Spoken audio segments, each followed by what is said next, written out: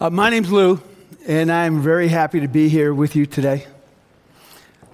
Lots of stuff happening today that I've been praying for, we've been praying for, dreaming about for a long time. And we're seeing God answer stuff that sometimes felt like it was just a dream. So I'm happy to be here. I'm glad you're here with us. I want to pray before we start with our scripture this morning. Father, thank you that you are here. Thank you, Lord, that you are strong. Thank you, Lord, that you are loving and good and kind and wise. Thank you, Lord, that you brought us here. Thank you that you brought us here for a purpose, to experience your presence, to hear your voice, to know your love. You brought us here to shape and transform and change our lives. And we pray that all of that would happen today. Lord, thank you that you speak to us. Thank you that you speak to us through your word. And I pray that you'd open up the scriptures to each of us this morning. I pray that you'd help me to say what you want me to say, that you'd fill my mind and my mouth with your words. And I pray for each of us that you'd help us to receive what you want to say to us, what you have to say to us. So, Lord, be powerful in our midst, be glorified in our midst, and help us to welcome you in every way. We ask this in Jesus' name. Amen. Amen. We started a new series this past week called Long Story Short. You can see it on screen. And what we're going to do is take 6 weeks to kind of give a massive, big overview of the story of the Bible. So we started last week with the beginning. In the beginning, God made the heavens and the earth. And the earth was formless and void, and God breathed his spirit over the creation. He spoke creation into existence. He spoke creation, and creation came to be. And we talked about that last week, the glory, the beauty, the purpose of creation. And we talked about the role of humankind in creation, what we were meant to be in creation. And we ended by saying it was shalom, God's word, God's shalom, God's peace, the peace that is a perfect peace, a wholeness, an integration to all of life, all of reality, all of creation. That's what God created. It was good. I mean, it was way beyond good. And God looked at it and said, yeah, that's right. Now here's the thing. From the point of God's perfect creation, his shalom,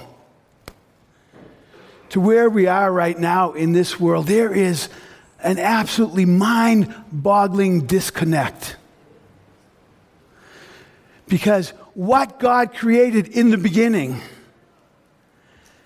and what we see today, now, is so incredibly different that you might think that God has left this earth. And so today what we want to talk about is, how did this happen? Why did it happen? And what does it mean? And to do that, we're going to look at mostly Genesis chapter 3, but I'm going to begin with chapter 2, verses 15 to 17. Here in Genesis 3, we kind of get the story of what happened to God's beautiful, good, whole creation, how it got so broken. We're going to talk about why it is that even in our most precious relationships, people who love one another, why is there still so much pain and sorrow and hurt and harm done in them? We're going to talk about how is it that something that was made to be whole, to work perfectly, everything in its right place, working in its right way, got so messed up. So that just a couple of weeks ago, there were terrorist bombings in Paris. And every day there are terrorist bombings and other kinds of things in Syria and in Iraq and in places like the Democratic Republic of Congo. And you can name dozens and dozens and dozens of places where unspeakable evil happens on a daily basis. How did that happen?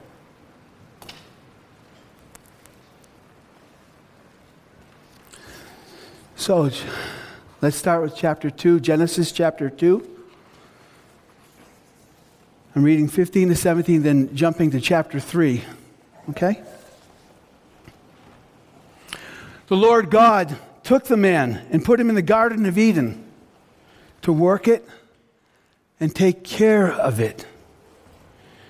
And the Lord God commanded the man, "You are free to eat from any tree in the garden, but you must not eat from the tree of the knowledge of good and evil. For when you eat from it, you will certainly die." And then moving to chapter 3. Now the serpent was more crafty than any of the wild animals that the Lord God had made. He said to the woman, "Did God really say you must not eat from any tree in the garden?" The woman said to the serpent, We may eat fruit from the tree in the garden, but God did say you must not eat fruit from the tree that is in the middle of the garden, and you must not touch it or you will die." "You will not certainly die," the serpent said to the woman, "for God knows that when you eat from it, your eyes will be opened, and you will be like God, knowing good and evil." When the woman saw that the fruit of the tree was good for food and pleasing to the eye and also desirable for gaining wisdom, she took some and ate it. She also gave some to her husband who was with her, and he ate it.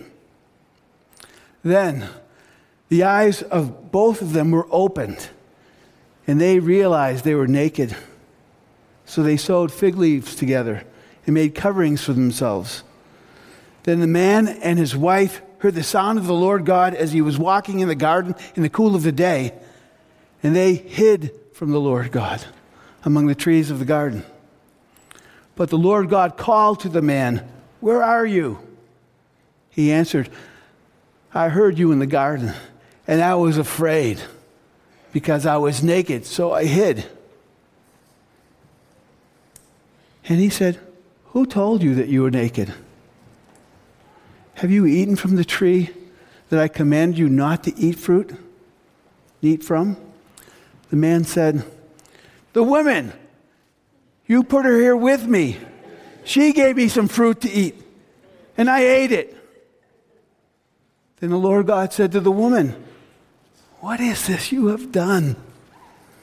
The woman said, "The serpent deceived me, and I ate." So the Lord God said to the serpent, "Because you have done this, cursed are you above all livestock and all wild animals. You will crawl on your belly, and you will eat dust all the days of your life. And I will put enmity between you and the woman, and between your offspring and hers. He will crush your head, and you will strike his heel." To the woman he said, I will make your pains in childbirth bearing very severe. With painful labor you will give birth to children. Your desire will be for your husband, and he will rule over you." To Adam he said, "Because you listened to your wife and ate fruit from the tree about which I commanded you, you must not eat from it. Cursed is the ground because of you. Through painful toil you will eat food from it all the days of your life. It will produce thorns and thistles for you, and you will eat the plants of the field. By the sweat of your brow you will eat your food, until you return to the ground, since from it you were taken. For dust you are, and to dust you will return."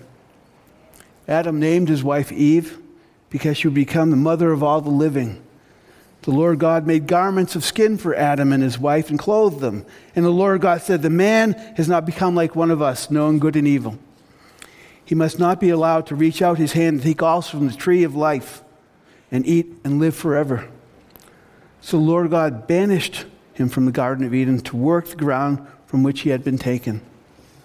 After he drove the man out, he placed on the east side of the Garden of Eden cherubim and a flaming sword flashing back and forth to guard the way to the tree of life.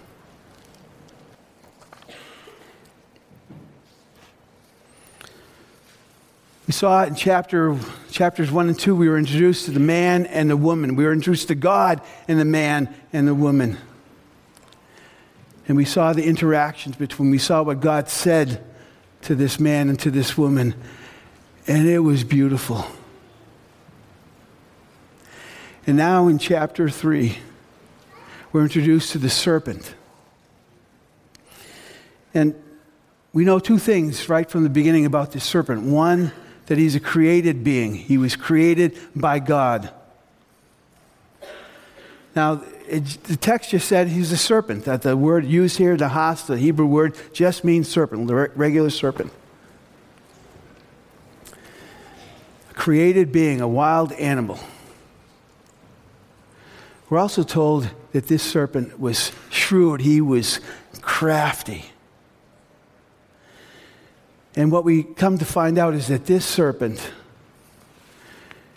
is kind of like the evil genius in the world, trying to bring death and destruction everywhere he goes, everywhere, in everything he touches.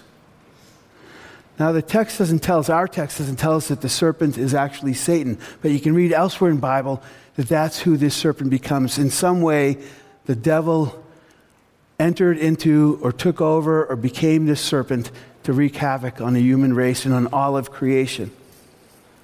Ezekiel 28 tells us that Satan was in Eden. We're told that in lots of passages that the serpent is connected with Satan. Revelation 12:9, Revelation 20, verse 2 talk about the dragon, the serpent of old, who is the devil and Satan. Ezekiel 28 also tells us that Satan, before the fall of humankind, before humankind rebelled against God, was an angel of the highest order. He was an angel of light. Some you might even say he might have been the worship leader of the heavenly host. Isaiah 14 tells us that Satan's fall had to do with his desire to become God, to be equal or maybe even greater than God, to sort of push God off his throne, so to speak. So when Satan the serpent is in his garden, he's putting before the woman and the man the same temptation to which he fell. You will be like God. The serpent tempts the man and the woman to reject God's rule. God created this perfect, beautiful universe with a perfect, beautiful order. And he upheld it with his will and with his command. And it just worked. And what Satan wants to do, what the serpent does here, is he seduces, he deceives, he convinces the woman and man to tell God to shove off the throne. He tempts them to rebel against God. And all sin at its root is rebellion against God's rule. All sin is reserving the right to choose for ourselves what is good and right. All sin has to do with rebellion.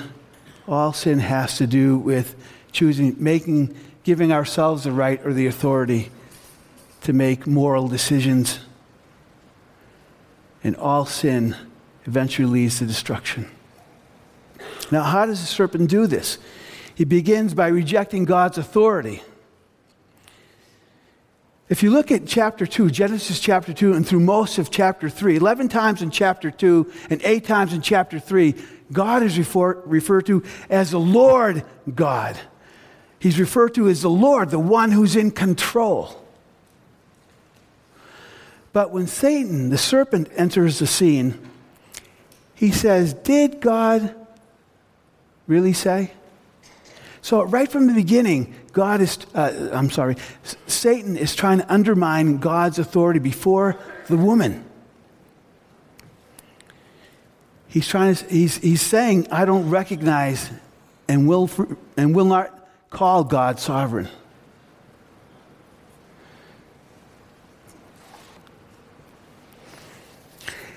And the sad thing is, if you look at the text in Genesis 3, the woman buys in. She starts calling God, the Lord God, God. She, already from almost the very beginning, she starts to lose her sense of the hugeness, the magnitude, the beauty, the power, the majesty, the right authority of God. The language we use for God, for the Lord God, the language we use for Him, affects how we think about Him. And how we think about the Lord God affects how we relate to Him. Language matters. It shapes us. Words matter. They bring stuff into being. So here's a question. First question. Is God the Lord God to you? When you refer to God, when you think about God, who is He to you? Is He the Lord God, the King, the Master of the universe, the rightful King of the universe, the rightful King of your universe, your life? Second, the serpent attacks. He twists God's words, which, God uses this as kind of the expression, the vehicle of His authority on earth.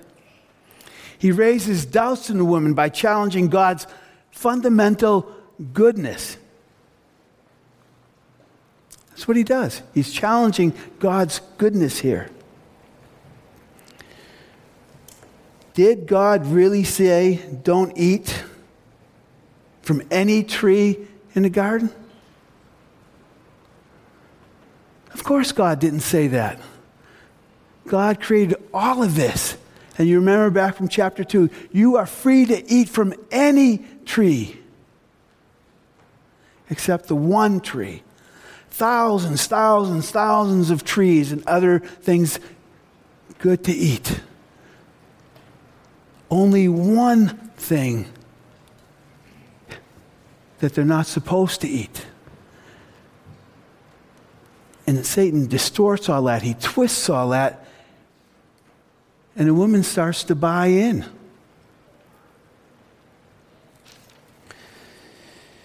Notice verse 2, chapter 3, verse 2. The woman said to the serpent, we may eat fruit from the trees in the garden. But she's omitted already, we may eat freely, and we may eat any. Her world's becoming smaller. She lets the devil make her worlds smaller, so that she's already beginning to think of what she doesn't have, what rights she doesn't have, rather than all of what God has given her to freely enjoy.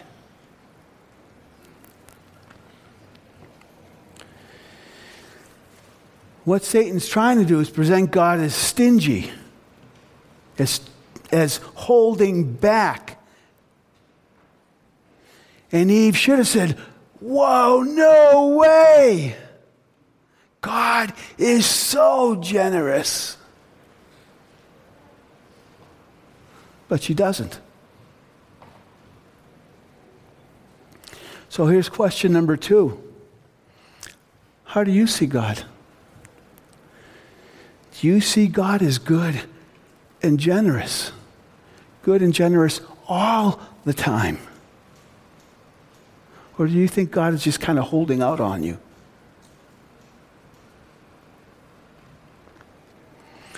And then Satan continues by contradicting God's word. He says, do you remember chapter 2, verse 15? If you eat from this tree, the tree of the knowledge of good and evil, you will certainly die. And the devil says, Satan says, you will not certainly die. Are you kidding? Are you really? You're not going to die.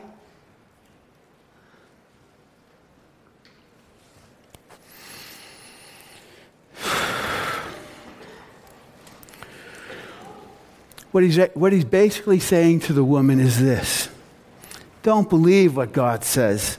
Don't trust him. Choose what you want to do. Don't let him intimidate you. And Satan's been playing that kind of game right from the beginning until today. God says stuff like, forgive those who hurt you, love your enemies. And the devil says, what? Don't be a fool. God says, give, be generous. And the devil says in our ear, no way. You worked hard for that money. You deserve it. God says, love others, serve others. Devil says, who made you their slave? Life's too short, man. Don't waste time on other people. You got to look out for yourself. God says, be humble. And the devil says, yeah, right. Where does that ever get you? God says, be honest, don't cheat, do what's right. And the devil says, hey, it's a tough world out there. You got to do whatever gives you an edge. What's right is whatever helps you to win. Winning, that's what's right. God says, be sexually pure before marriage. Be faithful to your spouse. And the devil says, are you kidding? In this world? Are you kidding? Who could do that? Who'd want to? The devil's been playing this game for a long time, contradicting God's word. So the question for us is question 3. How do you respond to God's word? Do you receive it as a gift and obey it, or do you question it and doubt it?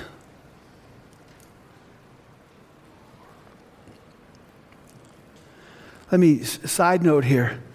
God commands us. He gives us commandments.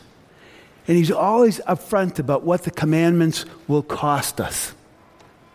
He wants us to know. He's not kind of trying to take us down this path so without us knowing where we're going. He makes his commandments. He's clear about them, what they are and what they might cost. What the devil likes to do is to give us ideas, thoughts, things that contradict God's word. And what he holds up is the kind of pleasure, if you will, that will come from it. But he never tells you what it's going to cost you. He never tells you that. The devil feeds our addictions. God feeds our hearts.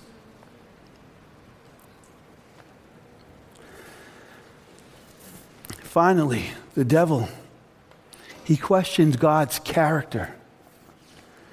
He accuses God of being petty and selfish, of withholding some good blessing in order to guard his own position. So basically what he's saying is, God makes these commands because he doesn't want you to have what he has. Because God is insecure. God wants to hold on to his position. He's just an egotist who wants to sit on his throne. He doesn't care about you. He's holding out.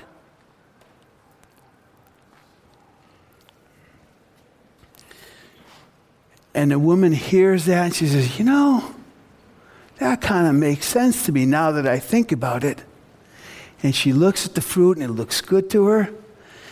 And it just kind of catches her, and she says, yeah, it'd be good to have what God has. I want his wisdom. In other words, I want to be God. And she takes and eats. And she gives some to her husband who's with her, and he takes and eats, and suddenly suddenly it just comes to them, wow, we're naked. And this is bad, And I'm going to, for purposes of time, I'm going to jump now. But the woman gets deceived because she wants to be deceived. The man gets deceived mostly, I think, because the text seems to imply that he listened to his wife instead of listening to God. He wasn't deceived. He just did what he did because his wife asked him to. He was listening to her. And sometimes even the people closest to us can ask us to do something or tempt us to do something that's bad for both of us. What the man did was not an act of love. It did not serve or help his wife in any way. What he should have done is stepped and said, "No, don't do this." And he was passive. And he let it happen. And because he let it happen, all of creation spun into chaos. It just spun into chaos. Evil, death, destruction. And you can see it going on as you continue in the text. If you know about the readings for this week, so you see what happened to Adam and Eve. Chapter 4, Cain, Adam and Eve's son, kills their other son, Abel. Cain has descendants. He has descendants named Lamech, who just kind of spreads the destruction more widely, and he introduces polygamy into the world. The text begins with him saying, and Lamech took 2 wives. Then evil seems to spread throughout the whole world so much that God says, "I'm going to send a flood." And almost the entire creation is destroyed. And then a new creation, in a sense, creation is kept and restored by God.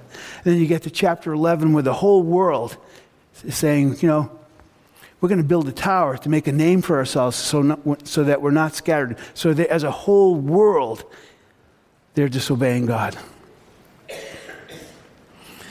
And the way it was then continues to this day. There's stuff happening in the world today that are mind-boggling in their evil and stupidity and destruction and horror. And if truth be told, in each of our hearts, in each of our minds, there are things that if they were put on the screen would make all of us more than cringe. Evil has been unleashed on the world. And it's been unleashed in us and through us, all of us. So,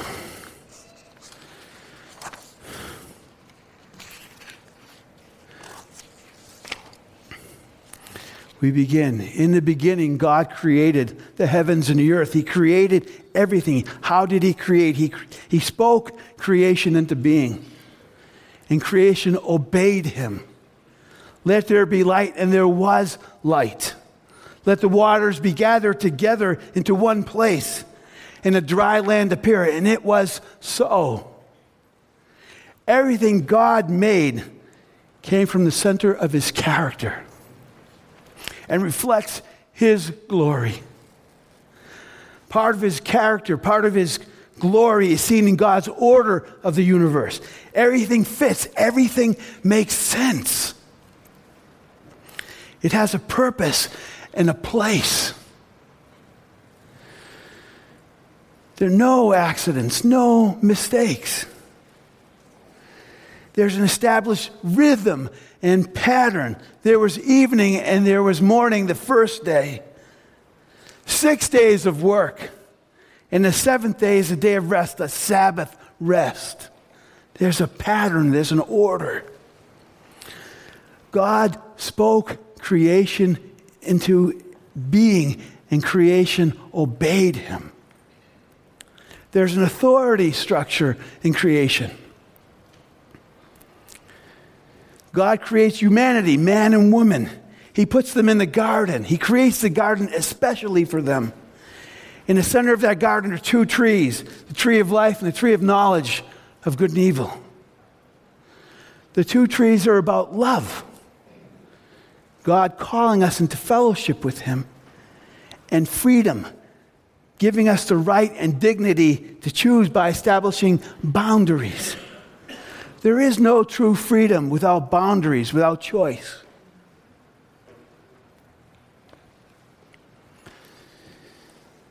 Now, what's the deal with this tree of the knowledge of good and evil?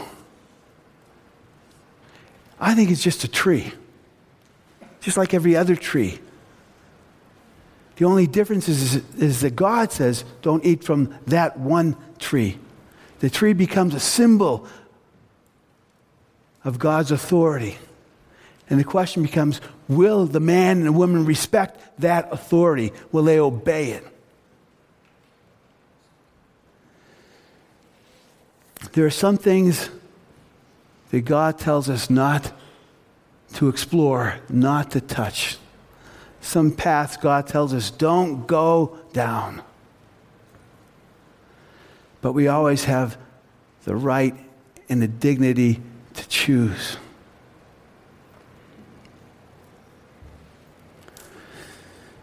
But when we violate God's boundaries, we bring anarchy, we bring chaos, we bring evil, we bring destruction into our world. So God says, no, you may freely eat of every tree of the garden, of the tree of the knowledge of good and evil, you may not eat. From the day you eat of it, you will certainly die. God speaks. But what happens? For the first time, God speaks, but creation does not obey him. Man and woman rebel. They seek to know that which God says is not good for them to know.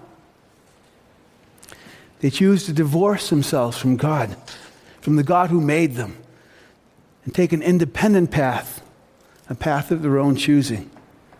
And each of us keeps repeating the story of our first forefathers. We listen to lies and we deceive ourselves. We rebel against God's good and just and gracious rule and try to live under our own authority.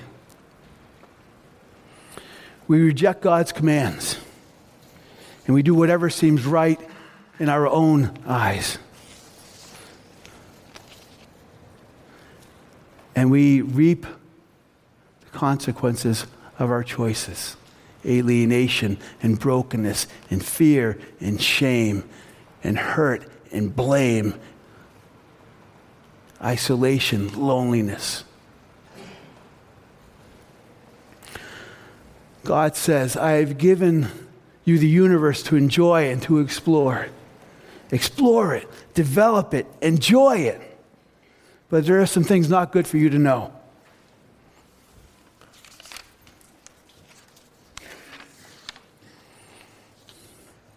Stay away from them, or you will surely die.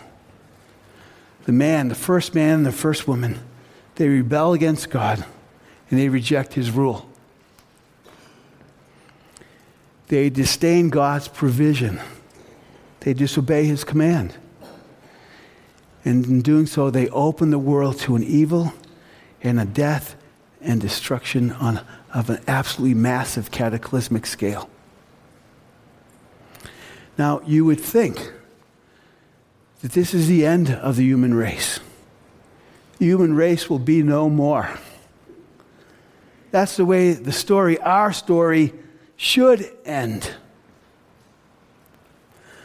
But God, in his infinite, unfathomable, persevering love and mercy and grace and goodness, chooses to write another ending. We saw some of that ending earlier this morning during our baptism. A new ending for each of us. And it's this new ending that we'll begin to talk more about next week. Let me pray first. Father, thank you. Thank you that you're good, and you're good beyond our wildest dreams. Thank you that you're good, and even our own evil and destruction do not deter you from loving us. Thank you that you're good and you do not give up. Thank you that we're here because you're good, even when we're not, even though we're not. And thank you, Lord, because you're good. The goodness of creation is still available to us. And we can know and experience and express love and grace and mercy and humility and service to one another. Lord, it's all about you. It's all because of you that we can live. And we give you thanks. In Jesus' name, amen.